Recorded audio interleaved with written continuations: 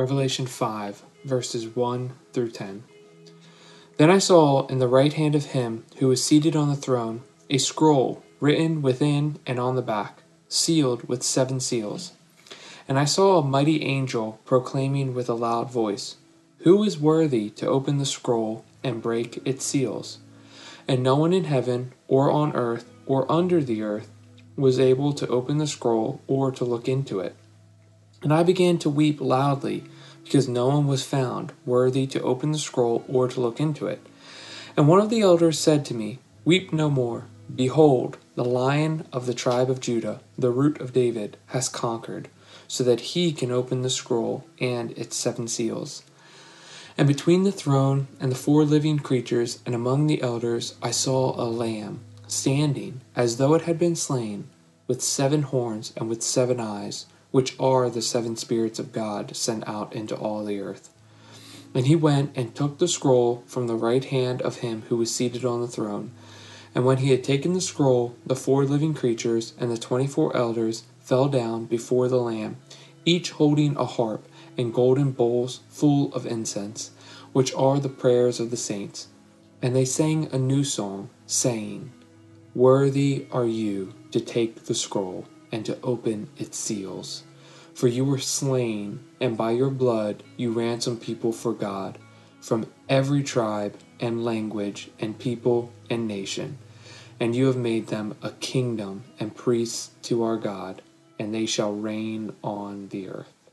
Good morning, I'm Champ Thornton. I'm one of the associate pastors, and Pastor Curtis has asked me to speak today, and it's an honor to open God's Word with you. Thank you to Charlie for reading our passage today. Let me also wish you a very happy Father's Day to all the fathers who may be watching, although today's message is not directed at fathers specifically. I will say that I think it's not far from the mark to say that many, if not most of us, come into this weekend with hearts that continue to be exhausted and weary and heavy and broken. Over the last few months, we've all felt anxiety and loss and loneliness due to the pandemic. And more recently, we've seen afresh the wounds of division and injustice that have existed for many years. And through these experiences, I believe we are prepared to consider Revelation chapter 5, our passage today, with new eyes. For we typically start and end our worship services with singing and worship. But Revelation 5 ends with worship, but it begins with tears and despair. And so as today we step into this chapter and we find ourselves with the Apostle John in the place of sorrow, would you walk with me through this passage today?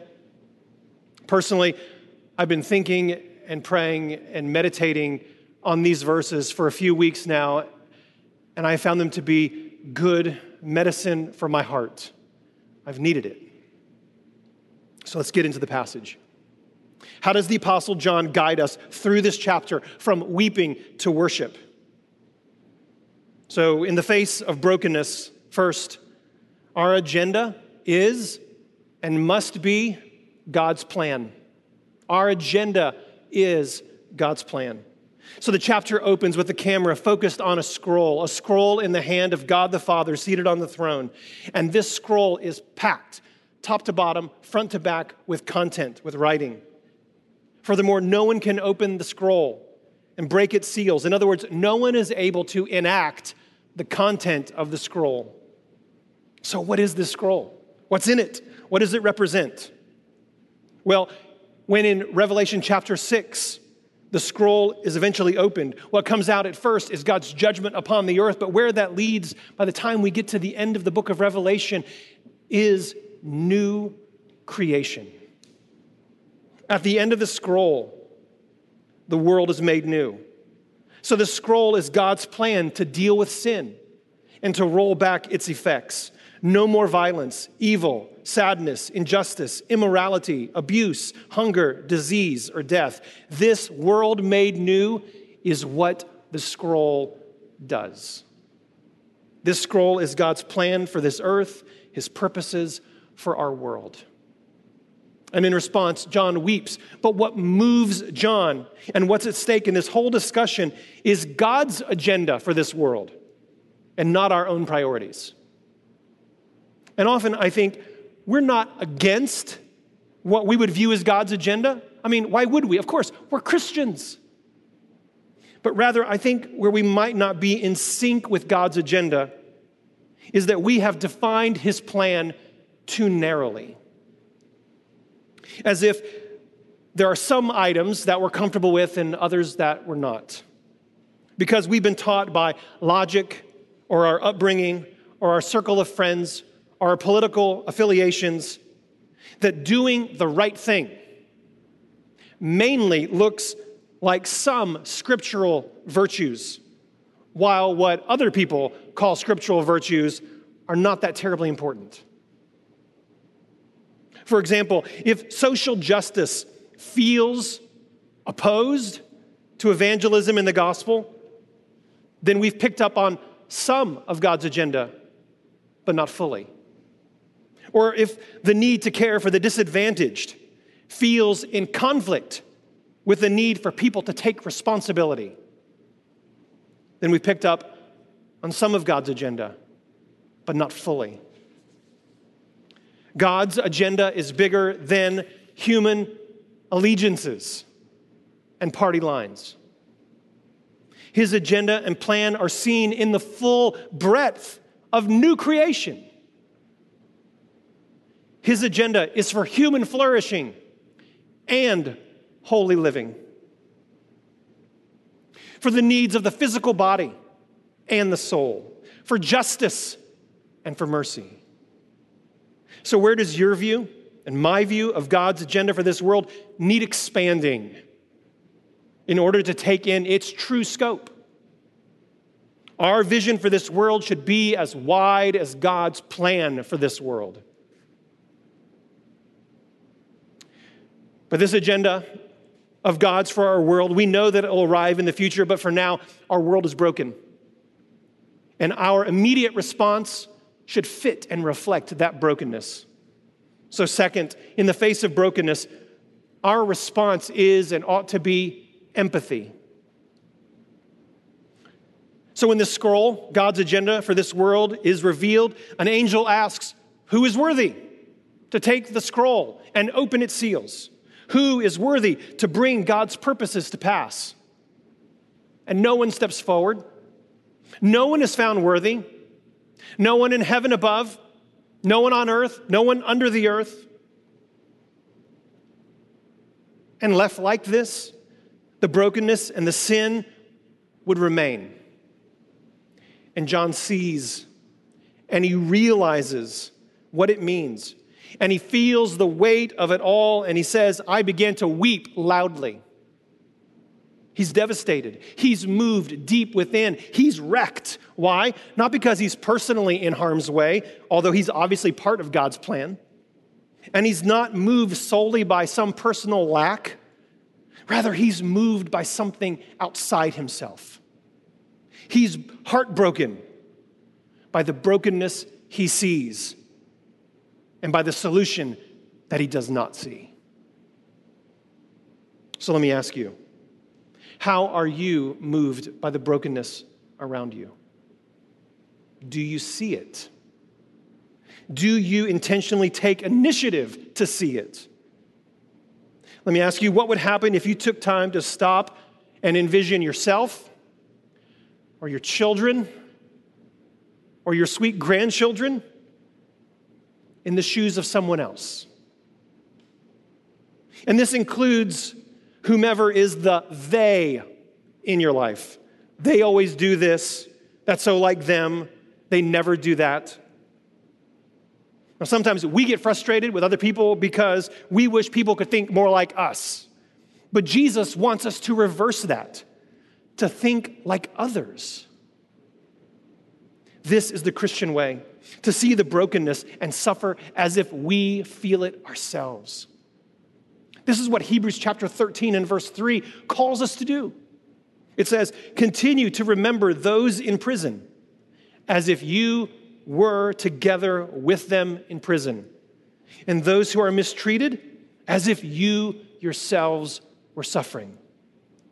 Did you hear the words as if? Not you are, as if you are in prison, but as if you were. It's putting yourself in the shoes of another. So will you take time to look through the eyes of someone else? The they. What will you see? What will you learn? You will see brokenness, and you will learn to weep. But those tears are not forever, because third, in the face of brokenness, our solution is the Lamb. And now in Revelation chapter 5, everything changes. There's an announcement that someone is worthy to bring God's purposes to pass. Who is it?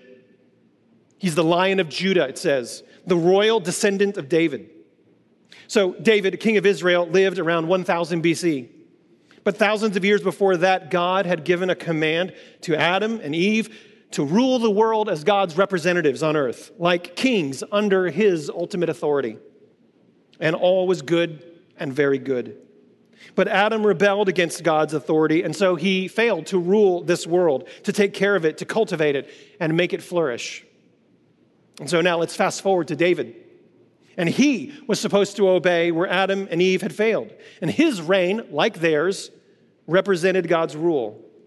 But David and his royal descendants after him also largely failed to rule well. And like Adam and Eve, they sinned and so failed to be a source of blessing to the world. Now, lest we be too quick to judge Adam and Eve and David, all of us are in the same boat. We resist God's rule in our lives. We fail to rule the world around us well and bring human flourishing. And the truth is, we can't even rule ourselves. But one day, one descendant of David never failed. He was tempted like Adam, but unlike him, he never rebelled against the Father. And his life and actions and words used God's power and authority to serve and to spread God's blessing and human flourishing. And he, unlike all before him or since, was worthy.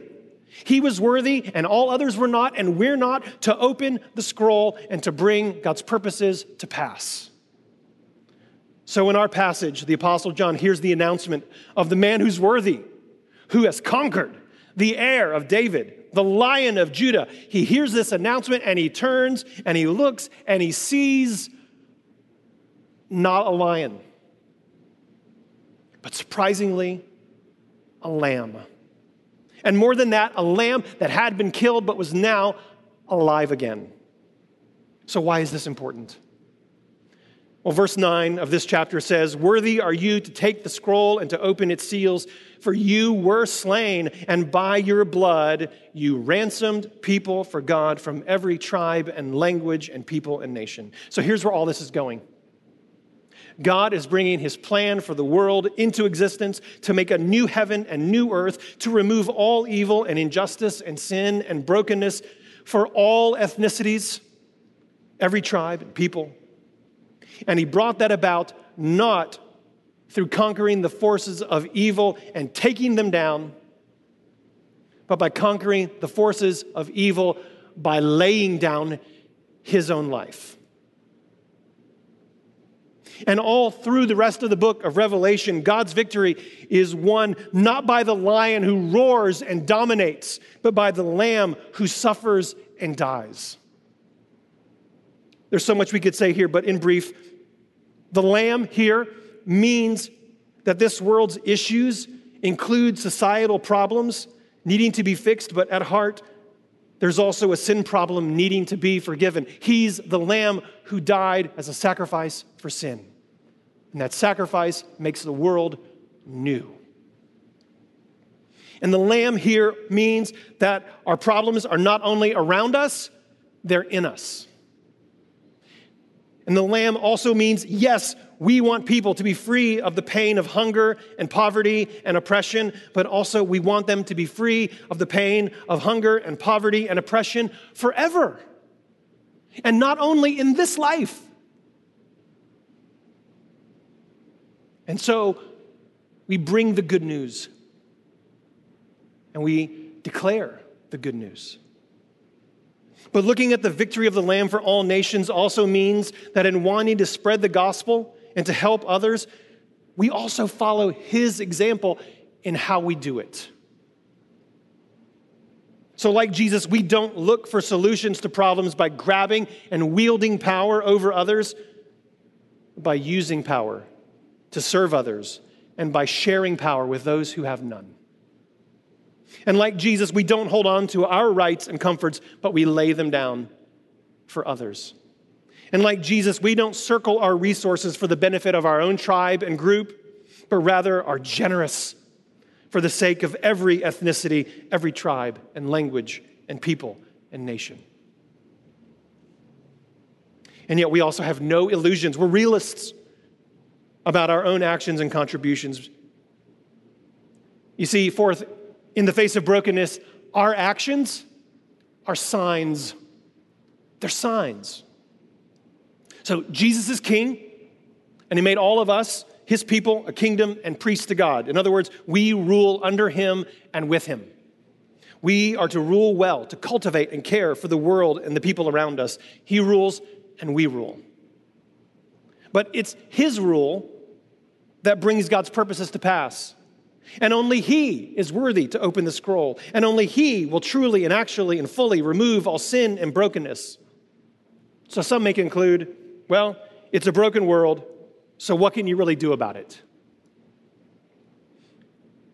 Yet this passage says that we're still called to rule as kingdom and priests. To lean in. We're called to act, to take risks, to serve, to follow his specific callings for our lives. And your ruling well may look very different than mine. Still fitting God's plan, still fitting within his agenda for this world, but not necessarily identical to others. You may give your life to education, to educating the next generation. Or you may expend the majority of your free time in evangelism, mainly. Or for serving the public good, or for promoting human flourishing. Or you may disciple others. Or you may fight for the rights of the oppressed and the powerless and the unborn. Or any combination of these and more. Whatever God has called you to do within his wide agenda, whatever needs lie at hand and in your heart, follow your calling to do good, to rule well, to be gospel, salt, and light. Yes, it's still required that we remember to rule well. But we must also remember that our rule is not identical to his. The reality is that we may labor with little to show for it. Only he is worthy to open the scroll and bring God's purposes to pass. We may suffer with no vindication. We may serve with hardly any notice. We may hold back the tide for only an hour. But everything we do, every effort, every prayer, every sacrifice, every word is a sign. It points the men and women and children who see it to the one, the worthy one, the one who will right every wrong. According to Titus 2:10, Christian actions, quote, adorn the teaching of God our Savior. There's teaching, there's gospel, and there's adornment. The good works that go with it. To adorn means to beautify. Like a frame drawing attention to the portrait that surrounds it. We don't bring in the kingdom, but we point to the one who will. I recently had a birthday. And my kids over the years have drawn pictures for me on my birthday. Crayon and marker drawings, not infrequently of our family. I love those sometimes scribbly drawings, not because they're perfect photo quality reproductions of our family, but because they point at something special. They point and they paint.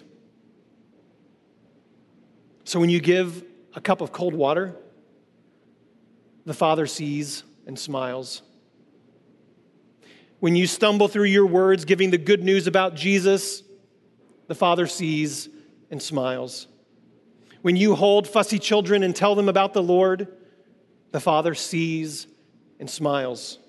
And when you pray and text and talk and tweet and sacrifice for the sake of others, the Father sees and smiles.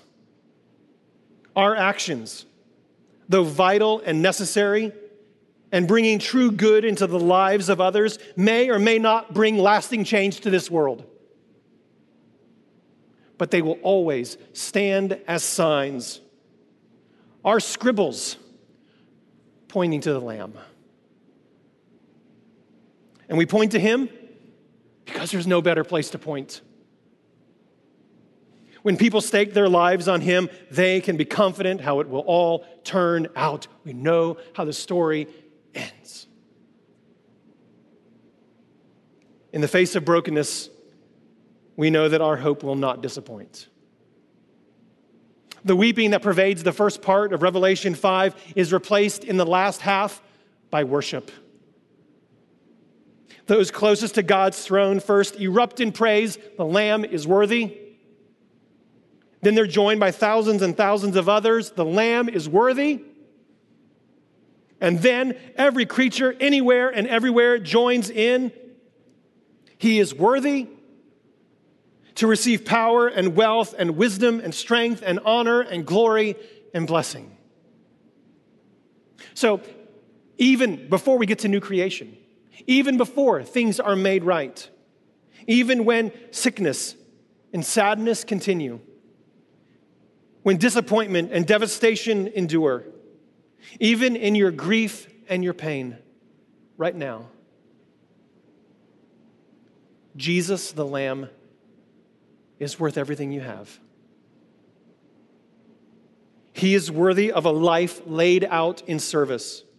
He is worth all your power, all your wealth, all your wisdom, all your strength. He's worthy of a life laid out in worship. The one who laid down his life for you, he's worthy of honor and glory and blessing. If you dedicate your life to his cause, if you are one of his people washed in the blood of the Lamb, no one will ever be excluded, because the new creation is for every tribe and people. And you'll never find the Lamb disappointing, because he truly is worthy of your praise and your trust. And this will never change. And in fact, it will get better, because serving and worshiping him means that one day, nothing in that new world, nothing will fall short of what it could have been and should have been. Nothing will ever again make you disheartened and disillusioned. Ever. Nothing will make you sad or hope for something better. And brother and sister, in that day, every sacrifice will be repaid. And every sorrow replaced with joy. And every burden of grief outweighed by glory. And we will find then that it was worth it all. He is worth it. He is worthy. Would you pray with me?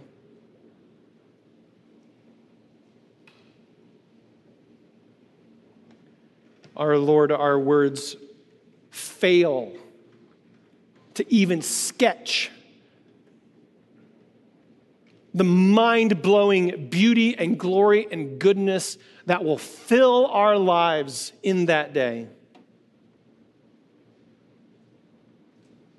And yet we confess that right now our minds can barely keep up and survive the brokenness that we feel. Lord, carry us between those points. sustain us with the hope of the Lamb of God, who not only takes away our sin, but makes all things new.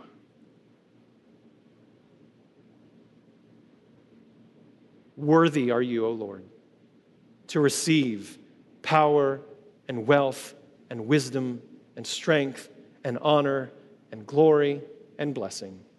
Even so, Lord Jesus, come quickly. We pray this in your name. Amen.